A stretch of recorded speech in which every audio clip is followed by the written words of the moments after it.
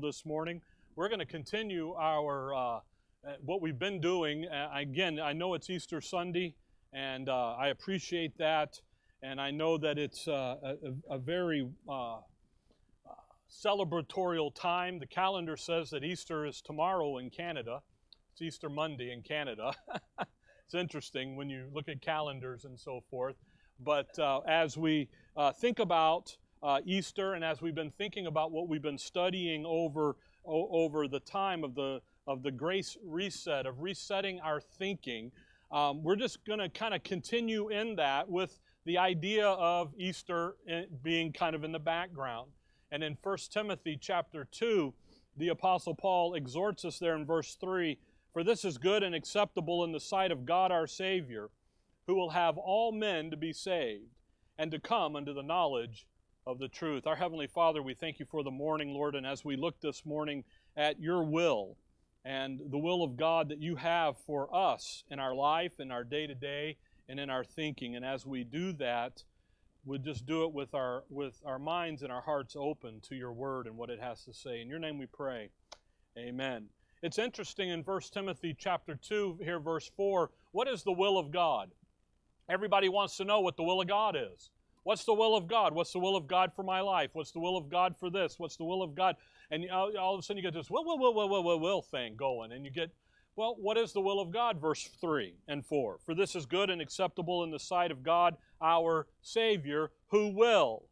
Here's His will. "Who will have all men to be saved and come to the knowledge of the truth." Now watch Paul. Watch what he does. "For there is one God and one mediator between God and men, the man Christ Jesus, who gave himself a ransom for all, to be testified in due time." Isn't that interesting? Paul says his will is he would have all men be saved. And then immediately he gives you a guarded statement about what gospel to be believing. What's the gospel? It's the gospel given to Paul. He's the mediator between God and man, the man Christ Jesus. The fact that Paul says, listen, you're a sinner, you need a Savior. Romans 1-5. You're a sinner, you need a Savior. And you know what He did? He died for you. He was buried and He rose again the third day. That's a done deal. That is an evidential, satisfied in the court of law, done, boom. The witnesses and everything, the evidence lays out, it's done. And all you have to do, Romans 4, verse 5, is just believe Him. You don't have to walk an aisle. You don't even have to go to church. You don't even have to shake the preacher's hand. You don't have to jump in a baptismal. You don't have to do anything. You just believe it in the heart, in your heart. With the heart, man believes unto righteousness. What are you going to believe? I'm a sinner and I need a Savior. Why? That's what the Word of God says. If you look back at 1 Corinthians chapter 1, I know this isn't on your handout or on the overhead, but 1 Corinthians 1, if you look at verse 18, 1 Corinthians 1:18, he says, "For the preaching of the cross is to them that perish foolishness, but unto us which are saved it is the power of God." Isn't that interesting? The foolishness of the world. What do they look? They look at Calvary as, you guys are a bunch of fools to believe in a dead Jew that hung on a tree. What foolishness. But to us who believe, what is it? It's the power. Now look at verse 21. "For after that in the wisdom of God, the world by wisdom knew not God. It what? Pleased God by the foolishness of preaching to save them that believe." Everybody wants to get onto the sovereignty of God, the sovereign free will of God. You know what the sovereign free will of God is? That all men would be saved and come to the knowledge of the truth. Verse 21 kills that idea of the Calvinistic thought there, that God's got a preordained roadmap and all this stuff, and we're going to talk about it, okay? And what does he say? What pleased God? Verse 21. You can talk to me, it's okay. By the foolishness of preaching.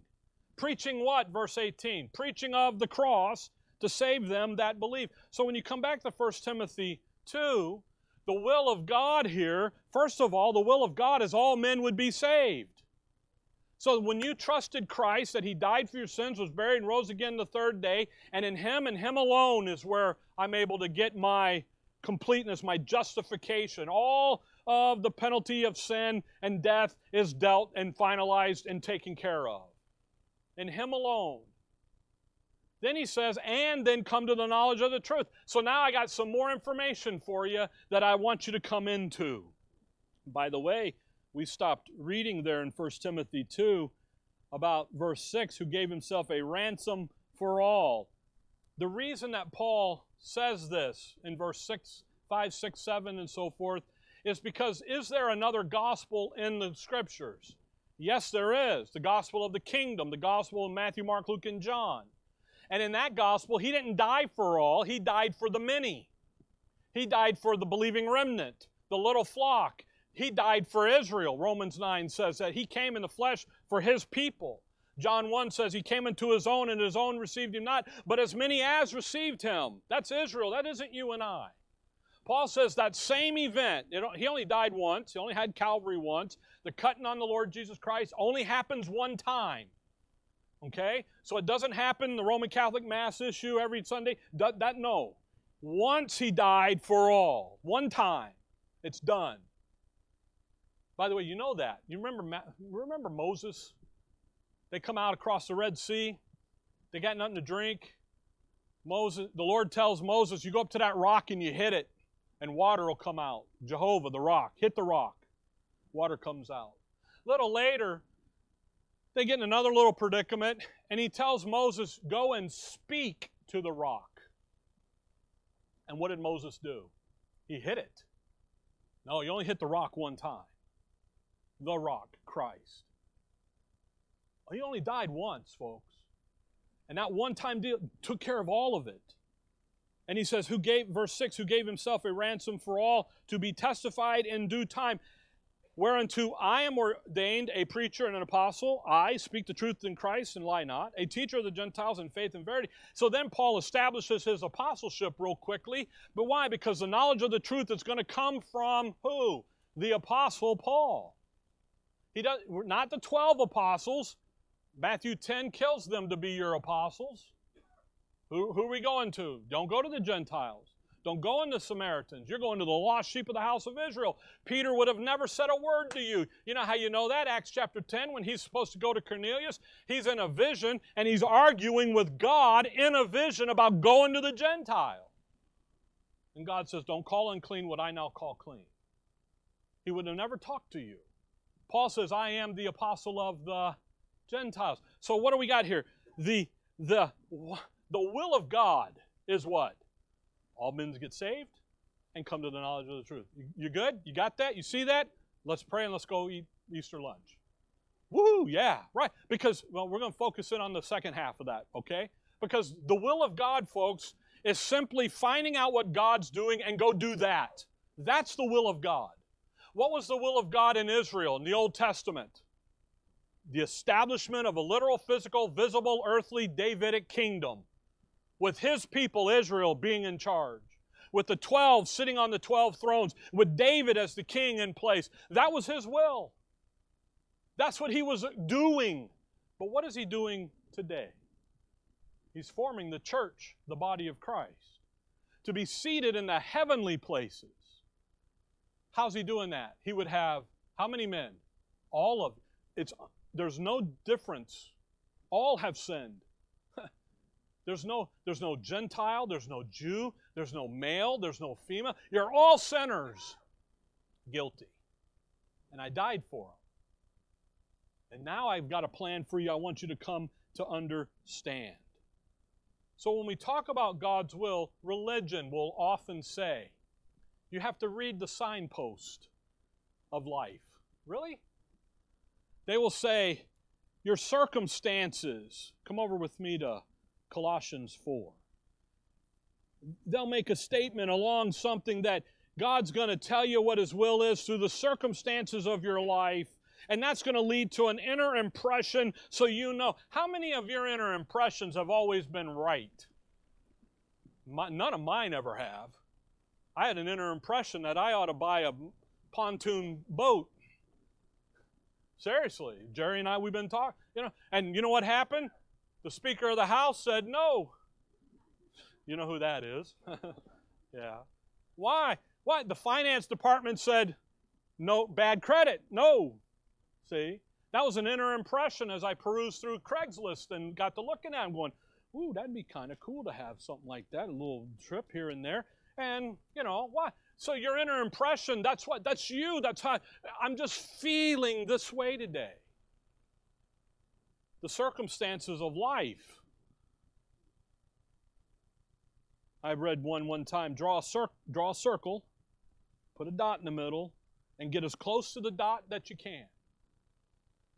I heard a guy one time say, you take a blank sheet of paper, sign your name on the bottom, and God will fill in the rest. You know what happened after 2 months? My paper was still blank. Well, you're out of the will of God. No, He's just not operating that way, is He? You see, we need to have a clear understanding of the knowledge of the truth. What is God doing today? Let's go do that. Let's find that out. Let's go do that. That's what His will is. We need a clearer understanding of this issue in the resetting of our thinking. Because once you do, you know what you begin to find out? You have some freedom. You have some liberty in making decisions in life. Look at Colossians 4. Look at verse 12. It's wonderful to know that the exceeding riches of the grace of God has set you free from the bondage, the yoke of bondage of religion. And you can go and grace holds you more accountable than the law ever did. Because grace says, I've done it all for you. You're in chapter 4, look in chapter 2. Look at verse 10. And ye are what? Complete where? If you're complete, that means there's not a piece missing, is there? That means you've got it all given to you. You're complete in Him, which is the head of all principality and power. He's the Godhead bodily, verse 9. And you're complete in Christ. You've been blessed with all spiritual blessings. You lack nothing. There is nothing you can do to gain the more. And you know what that does to religion? It just sticks a needle in a balloon, pops their balloon. Because what are they going to do? Well, read the signpost of your life so you know what God's trying to tell you. Where does God talk to you? In His Word. Look at Colossians 4. Look at verse 12. Epaphras, who is one of you, a servant of Christ, saluteth you, always laboring fervently for you in prayers, that ye may stand perfect and complete, notice, in all the will of God. Isn't that wonderful? You know what Epaphras says? You can know the will of God. And you can stand perfect, mature, grown up in it, and complete in it. Come over to Ephesians 1. That's wonderful to know that I don't have to put on a blindfold, take a pen and try to stick the donkey's tail on something to be in the will of God. It's what? It's knowable. It's been made known. Look at Ephesians 1. Look at verse 8. Now, by the way, verse 3, these are, blessed be the God and Father of our Lord Jesus Christ, who hath blessed us. The Father is the one doing this. And then He says, here's the blessings I'm giving you. Here's the blessings I'm giving you through my Son, Jesus Christ. Here's the blessings I'm giving to you through the Holy Spirit. Verse 8, wherein He, that's the Father, hath abounded toward us in some of the wisdom and some of the prudence. How much of it? All of it. Paul tells over there in Acts, he says, I kept nothing back from you. I didn't keep anything. I gave it all to you, man. Hey, He's abounded towards us in all wisdom and prudence. How? Having made known unto us the mystery of His will, according to His good pleasure, which He hath purposed in Him. You see, His will's made known, folks. It's just not made known the way religion tells us. Look at the signpost. Have you ever read a signpost wrong? I have. One way, go the wrong way. Oh, okay. You see, I love the one, I was reading a guy one time, this was years ago, and he said the hardest signpost to understand is the yield signpost. Yield. Just yield. And I'm like, yield? That's the easiest one. Nobody's coming, go faster. Yield. Why? Because you're supposed to yield to the inner impressions of the moment. Well, I just got to get home quicker. I'm hungry. Let's go. No, it's been made known unto us. It's there. Now watch what it is in verse 10. That you would live healthy and wealthy and wise and have all things. Not at all.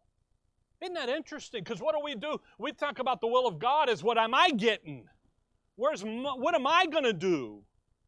Am I in the will? No, the will of the Father, the will of God is what? That in the dispensation of the fullness of times He might gather together in one all things in Christ, both which are in heaven and which are on earth, even in Him, in whom also we have obtained an inheritance, being predestinated according to the purpose of Him that worketh all things after the counsel of His own will. What is God doing today? He's forming the church, the body of Christ, chapter 2, verse number 6, and hath raised us up together and made us sit together in heavenly places in Christ. Chapter 1, verse 3, we have all spiritual blessings in heavenly places in Christ. What's He doing today? He's taking a Jew and a Gentile. He's taking sinners, and He says, you trusted my Son, therefore I'm making this out of you. A new creature, a new man, something brand spanking new nobody's ever seen, and I'm going to put my life in you so that when you go live your life where you live, how you live life, you live for me, and you manifest my glory in that scenario. He doesn't reach down and change the culture. He purifies the culture. He purifies you because it's His life living in you, because what's He going to do? He's going to give you an inheritance. He's got plans for you. Come over to chapter 5. You see, folks, when we think about the will of God, we got to think about it not like religion's taught us or the cemeteries, as I sometimes slip to say. Not that stuff.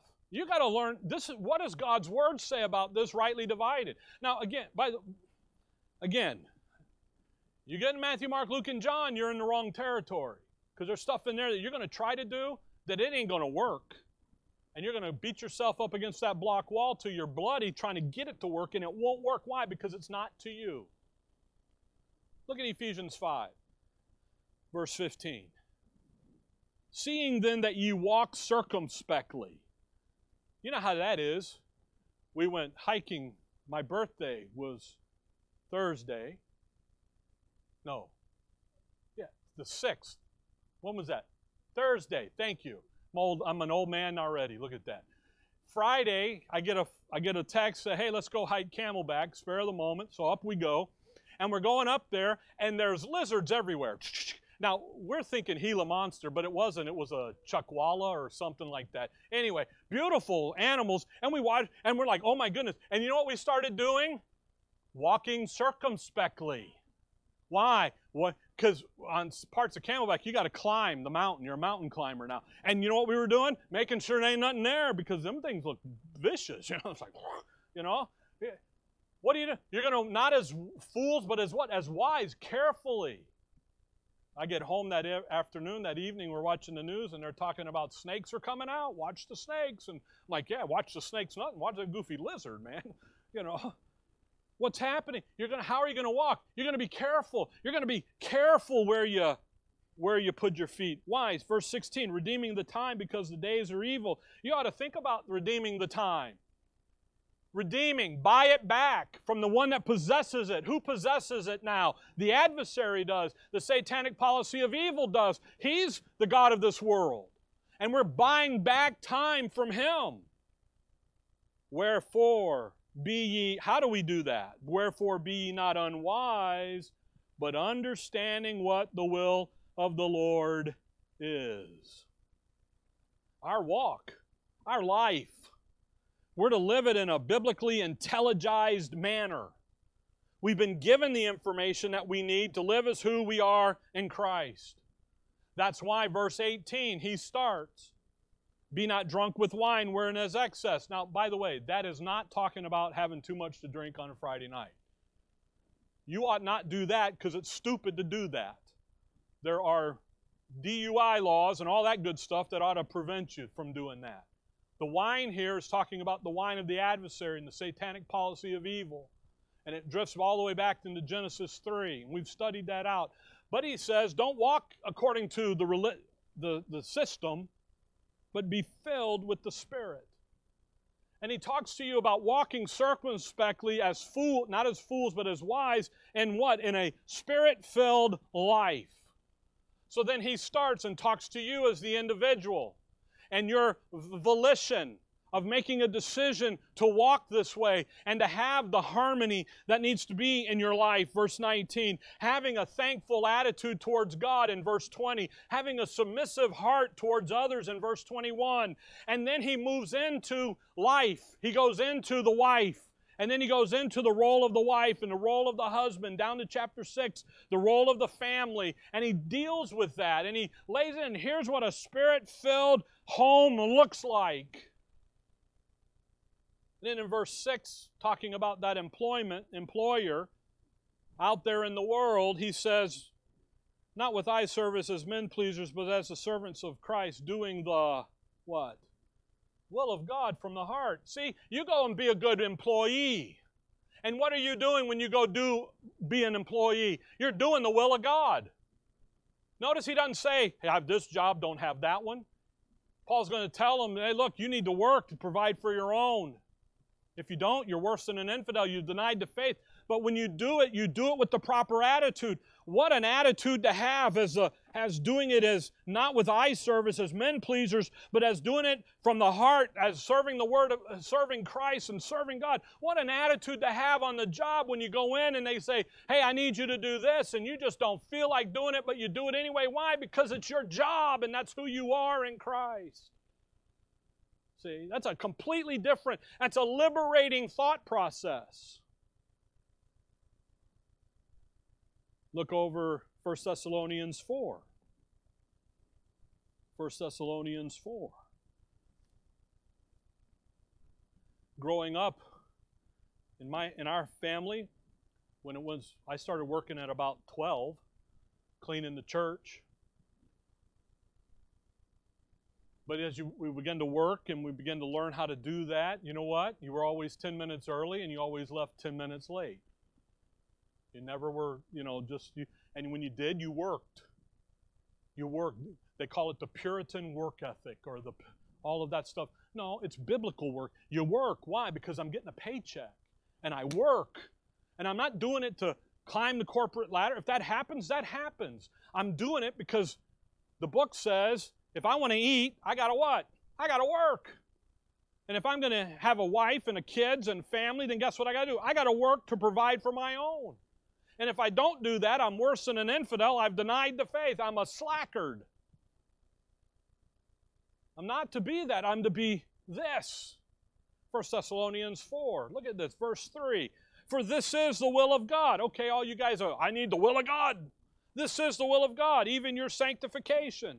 That you should abstain from fornication, that every one of you should know how to possess his vessel in sanctification and honor, not in the lust of concupiscence, even as the Gentiles which know not God, that no man go beyond and defraud his brother in any manner, because that the Lord is the avenger of all such, as we also have forewarned you and testify, for God hath not called us unto uncleanliness, but unto holiness. Oh my goodness!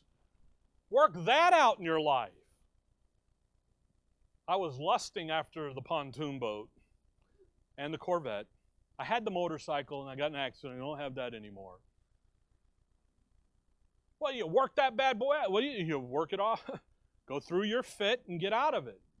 My point is what a way to live life. To look at life and say, you know what, that's not well-pleasing, let's take that away. That's not well-pleasing, let's remove that. And he begins to work it. Now, by the way, if you look at verse 9, but as touching brotherly love, ye need not that I write unto you, for yourselves are taught of God to love one another. And indeed ye do it toward all the brethren which are in all of Macedonia, but we beseech you, brethren, that you increase more and more, and that you study to be quiet, to do your own business, and to work with your own hands as we command you, that you walk honestly. Isn't that interesting? and on you go. He says, look, take that uncleanly way of living out, and let's replace it with clean living. You look at verse 12, that you may walk honestly toward them that are without, and that you may have lack of nothing. Being honest with all men. You see, you've got instructions here on how to live. Come over to in chapter 5. We always go to verse 18. In everything give thanks, for this is the will of God in Christ Jesus concerning you. And we always run that. See, in everything, not for everything, but in everything. No matter what the details of life come up, no matter the scenario, whether it's you won the Powerball, pooh, or whether you just got the diagnosis, you got 2 days to live. In everything, what am I to do? Give thanks. Why? Well, 2 days to live, that means absent from the body, present with the Lord. Let's go home. Win the Powerball, look at what I can do now with this money in the work of the ministry, etc., etc. The pontoon boat, exactly. I'll give you my address and I'll give you my full name, okay, for the title, all right? I'm having a good time with the pontoon, okay? I did see one, honestly, and it did get vetoed. So, but the thing is let your eye draw back up to verse 11.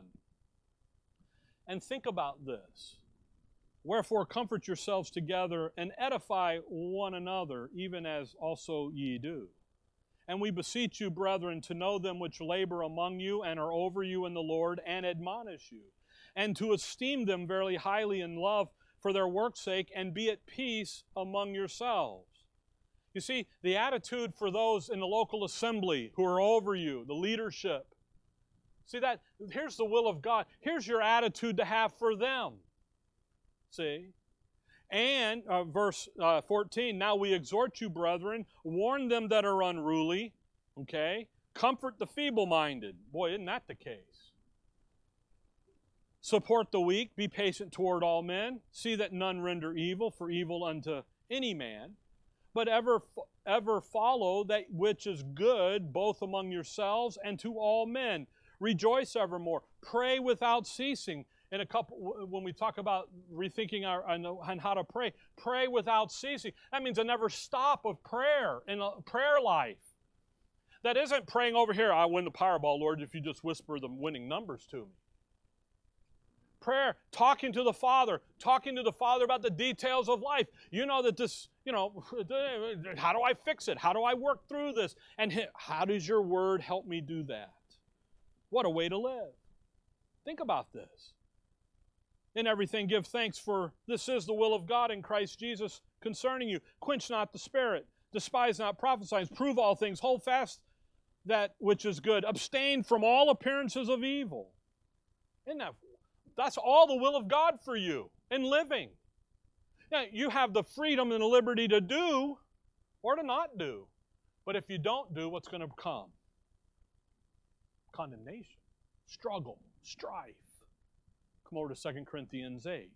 What a way. 2 Corinthians 8. And you think about this. You see, the will of God for your life is to come along. First, it's to get saved. So when you got saved, when you passed from death to life, when you trusted that Christ died for your sins, was buried, and rose again the third day, and in that and that alone, that activity by Him is what justifies me. It's what saves me. It's what gives me eternal life. It's what rescues me from hell. You pass from death into life. He gives you His life. And now we are to do what? Come to the knowledge of that truth. Figure it out. A lot of people get through part 1, very few really get into part 2. Now watch 2 Corinthians 8. Because what I want you to notice is the way that these folks were thinking. Okay? Chapter 8, Paul is talking about the collection for the poor saints in Jerusalem. Okay? Verse 1, moreover, brethren, we do you to wit the grace of God bestowed on the churches of Macedonia, How then in a great trial of affliction, the abundance of their joy and their deep poverty abounded unto the riches of their liberality. The word liberality talks about giving. We're talking about money. They're going to be giving to the Apostle Paul for the poor saints in Jerusalem. Okay? They understand that the poor saints are there because God changed the program. And they're poor because they believed the Word of God. They were believing in the program. God changed the program. They're not poor on their own dumb decisions. They're poor because God changed the program. And because He changed the program, we now reap the benefits spiritually. So we ought to go over there and help them out carnally, financially. Now, by the way, you can't do this today. This is only here in Paul's day. All right? There are no poor saints in Jerusalem. Actually, they probably have more money than you do. Okay? The thing is what I want you to see is their process of their thinking. For to their power I bear record, yea, and beyond their power, that they were willing of themselves. These folks are in deep poverty. They don't care. They're still putting money in the offering box for these folks. Okay? Now watch what they do. Praying us with much entreaty that we should receive the gift and take upon us the fellowship of the ministering to the saints. They begged Paul. Paul looked at these folks and said, listen, you got to pay a light bill. You got to feed a family. You got to take care of yourselves. So no, I'm not going to take that. They said, all that's done, all that's paid for, all that, and you're going to take this. So you know what they did? They went from a bank account of $100 to zero, and the last 30 went to Paul going. They're not focused on what? The worldly stuff. Verse 5. And this they did, not as we hoped, but first gave their own selves to the preacher. To who? To the Lord. And unto us by the what? By the will of God. Look at the will of God. Their thinking was to first do what? Let's take care of what God's doing. What's God doing? He's forming the church, the body of Christ. He would see all men get saved, come to the knowledge of the truth. Where is that happening? Local church. Where are we going to go? We're going to go there.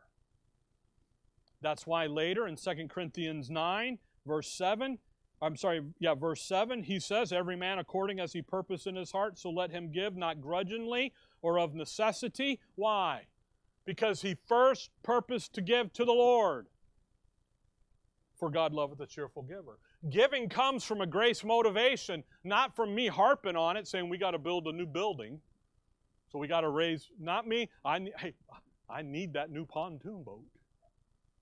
By the way, the one I was looking at was a 2005 or something, need work. No, I want the 2023, doesn't need work. You know what the difference is about $30K, by the way. Okay? It's not that. You know, it's not, preacher needs a new car. No. Well, in modern day, it's a helicopter and an airplane and all the other good stuff. It's not. No, it comes from what? Understanding the Word of God rightly divided and wanting to be a partaker in that work of the ministry. What I want you to see in verse 5 is, where did they first go? They went to the Lord.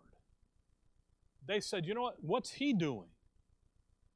Verse 6, insomuch that we desired Titus, that as he had begun, so he would also finish in you the same grace also. Come over to Philippians chapter 2. Where does the will of God work? It's working in your thinking. It's working in you as you take in the Word of God. Again, read 3 chapters a day. That's all you got to do. Get it in you. And it begins to work in you, and it begins to motivate you, and it begins to renew some things in your thinking, or put into your thinking some things you've never had before or seen before. And the next thing you know, your vocabulary is changing, your attitudes are changing, your disposition is changing. Doesn't mean you're still going to say yes or no to this or that. It's just now you're going to have a viewpoint on it that is of an extremely different mindset. Look at Philippians 2, verse 13. I think people miss this verse. I think they don't even, I would imagine a ton of people don't even know it exists. For it is God which worketh in you both to will and to do of His good pleasure. Notice that verse very carefully. Where is God working? Because the verse says, for it is God which worketh. Where's He working? In you or on you? The verse says in. That means the circumstances of life out there, 1 Corinthians 10, we're going to get over there in just a second, is what? Common to man. The room goes silent. You got to think about this. He works in you both to will and to do of His good pleasure. The will of God works in you. You see, today under God's grace, come on over to 1 Corinthians 10. I said it. Might as well go look at it. I think it's number next anyway. You see, under God's grace, we are free to do the will of God. And we're fully equipped to do it, to accomplish it, because it's working in us. The circumstances of life is where we go do the will of God, where we go do the work of the ministry, where we allow His life to live out through us in the details of life. 1 Corinthians 10 verse 13 is a verse that you ought to have typed up and stapled to or magnetized to your refrigerator. I couldn't think of it. The thing with all the food in it. Okay, why? Notice what it says. There hath no temptation taken you, but such as is common to man. When things in life happen, what freedom there is to understand that it is not God testing me. Romans 5:1, I have peace with Him. Therefore being justified, I have what? Peace with God. He ain't testing me. He's not trying my faith. He's not trying to teach me anything. Where does He teach me?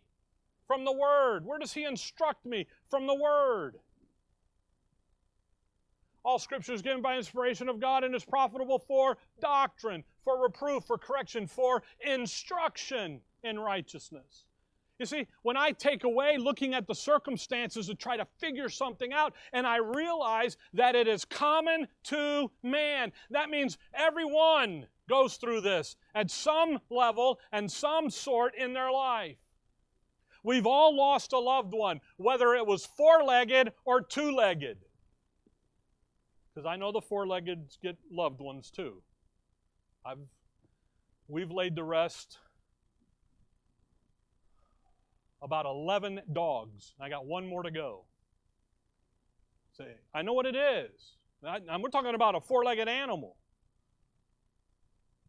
But what does it do? It tugs at you. You know, everyone's done that. Everyone in some sort, in some manner, has received bad news health-wise. Everyone has received good news health-wise. Everyone's received bad news financially, or good news, or no news in my case. Banker called and said, you're at zero. I said, I am. He goes, yes, you are. I said, well, good. Zero's a good round number. What? It's common to man. There was a joke in there. We'll let it be. But keep reading. But God is faithful, who will not suffer you to be tempted above that ye are able. Why am I not tempted above that I'm able? Because everything that comes my way is common to everybody. So if I go through something, I can reach over 2 Corinthians 1 where he talks about we can comfort those who need comfort, you know. Why? Because I've been there, done that. I got a few verses. I got the scars. I got the t-shirt. I got the hat. I can help you out. By the way, the only way you know that is we do what? We fellowship together. We're around each other. There's people in this room that have gone through fights with financial stuff or cancer or whatever it is. And you know what happens? There's a bolster there. There's a help in all of that. He's able to, but God is faithful, who will not suffer you to be tempted above that you're able, but will with the temptation also make a way to escape. Now that verse would be wonderful if it ended there, but it doesn't end there. That ye may be able to bear it. Uh-oh. It's common. You can bear it. How do I bear it? How do I escape it? By bearing it. How in the world can I bear this great burden? My grace is sufficient for thee. When you're weak, I'm strong. The doctrinal fortitude that you and I have in who we are in Christ, and we can learn and we can put it in there, says, you know what? Not I, but Christ. It says, though I live in this flesh, this body of flesh, I can come and live as the Son of God lived, in complete and total dependency upon the Word of God to me. I've got peace with Him. I know He's not out after to get me. And I can come along and in that peaceful moment of the turbulent seas of life, sit there and say, you know what? God's grace is sufficient. And I need to access that part of my inner man. And I'll make it through. And I'll be okay. What's the worst case scenario in your life? But the sufferings of this time are not worthy to be compared with the glory that shall be revealed in us, Romans 8:18. When you get down in the dumps, folks, you need to remember your eights. Romans 8:18 is a good one to remember. Why? Because at your lowest moment, you're still the richest individual in the room because of who you are in Christ and what He's blessed you with. That's liberating. That's freedom. That comes along and says, you know what, I don't need the preacher to come down here and say, well, you know what, we didn't see your 10% this month. Well, we didn't see you in church this year, and it's June. Well, where have you been? We're taking roll every... No. That's just so they can run your life.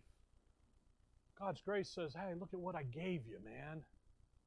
I set you free from all that. And all that you need to do is come over here and to take what I've got and put it into your life and then say thank you. A heart of thanksgiving. You see, that's wonderful. That's liberating. Hold on to 1 Corinthians 10. Go back with me to chapter 6. You see, we got some instructions in God's Word about the will of God. But what happens when things in life come up that aren't really covered by the will of God? Do I buy new tires or do I not? Well, you dummy, you better buy new ones because it's going to get hot and you're going to pop. And you know what will happen? You'll go down the road, you'll get a flat tire, and instantly out of your mouth is God's testing me. No, you're the dummy that didn't go to Discount Tires and get new tires. God's testing me. No, He's not. It's common to man. Follow? Okay?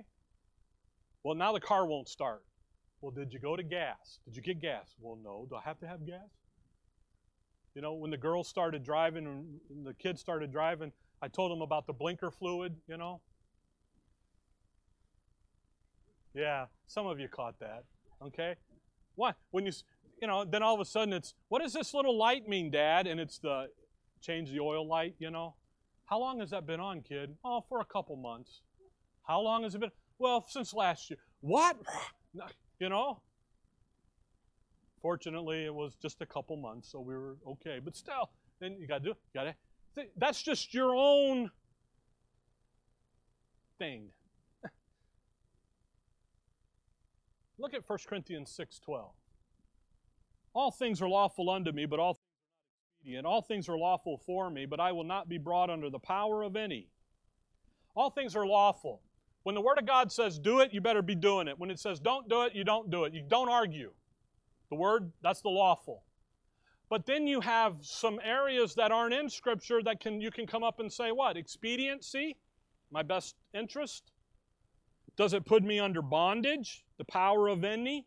If you come back to chapter 10 of 1 Corinthians and you look at verse 23, he repeats it except the end. All things are lawful for me, but all things are not expedient. All things are lawful for me, but all things edify not. So now I've got an edification issue.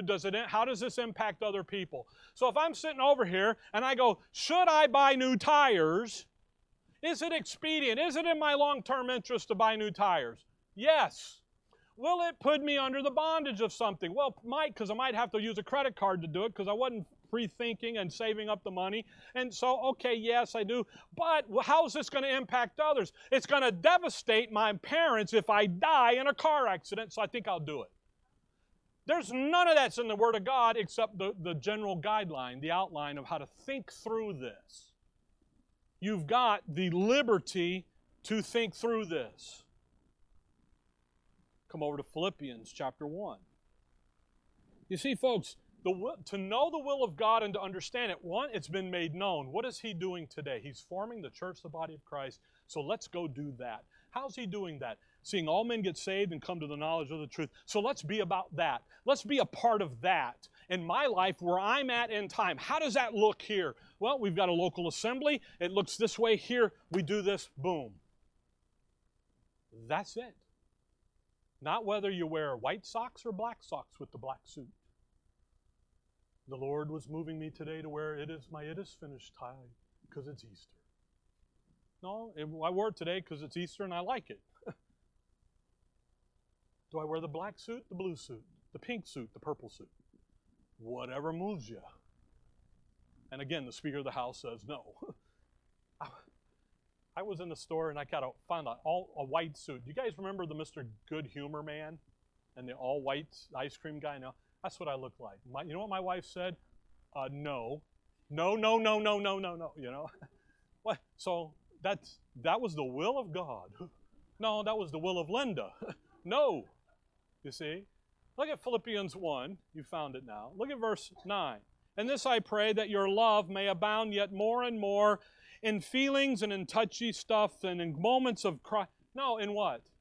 In knowledge and in all judgment. So this love is not the feely stuff.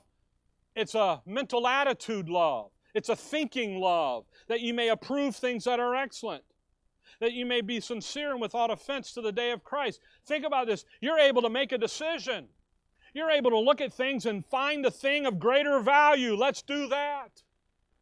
The greater value is A, not B. Or it's B and not A. Let's do that. Who made that decision? You get to. And when you do, you know what God's going to do to you? Absolutely nothing. Because you're secure in Him. You've got peace with Him. He's going to sit back and watch an adult and his family make a decision and then suffer the consequences of that decision, whether they're good or bad. Because that's how He operates.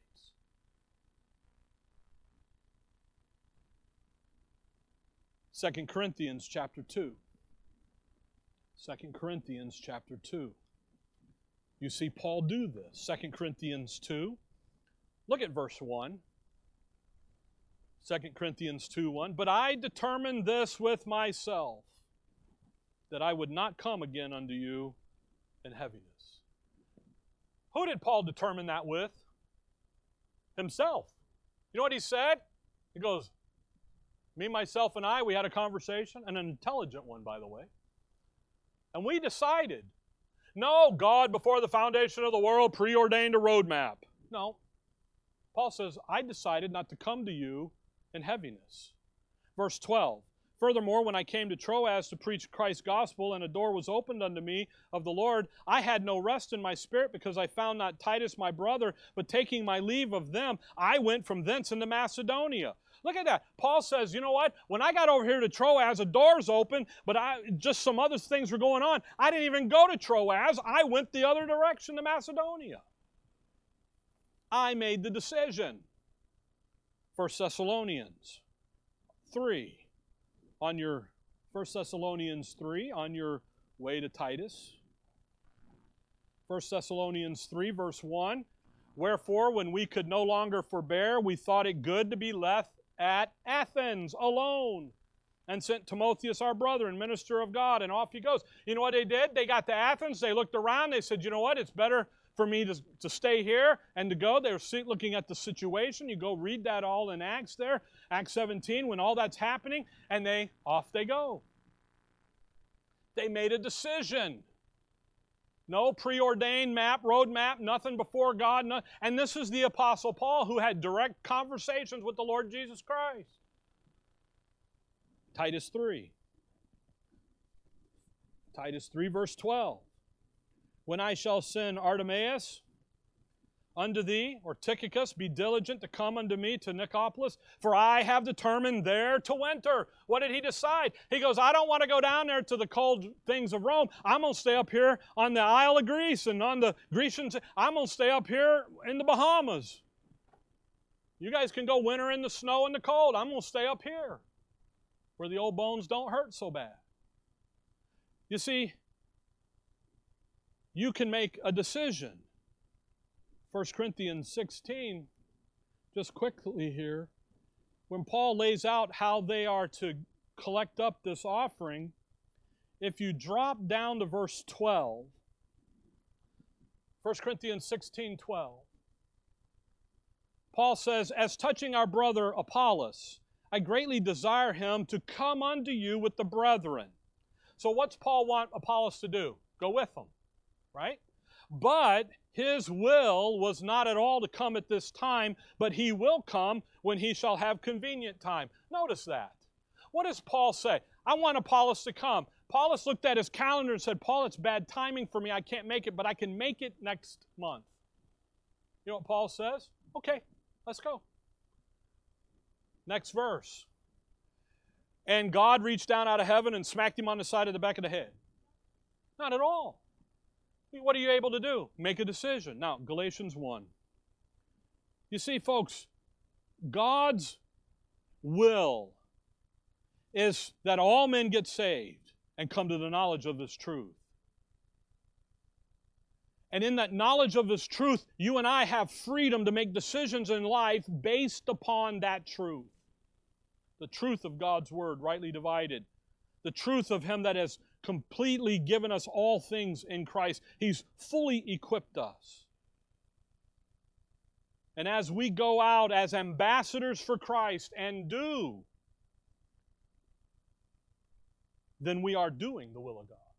Galatians 1 verse 4, who gave Himself for our sins that He might deliver us from this present evil world according to the will of God and our Father. The will of God for you is that you be saved. That you just simply come to Calvary and trust Him as your Savior, Him alone. No merit of your own. That's what faith is. No merit of your own. You come. You do this in the quietness of your heart, by the way. You don't do it as a big show. You do it between you and God. And you just trust Him. Because when Christ died at Calvary, you know what He did? He gave His life for you. So that when you trust Him exclusively, He can then give His life to you to then go be lived out in your life as you study, as you learn, as you grow. And we know that the Word worked effectually in them that believe.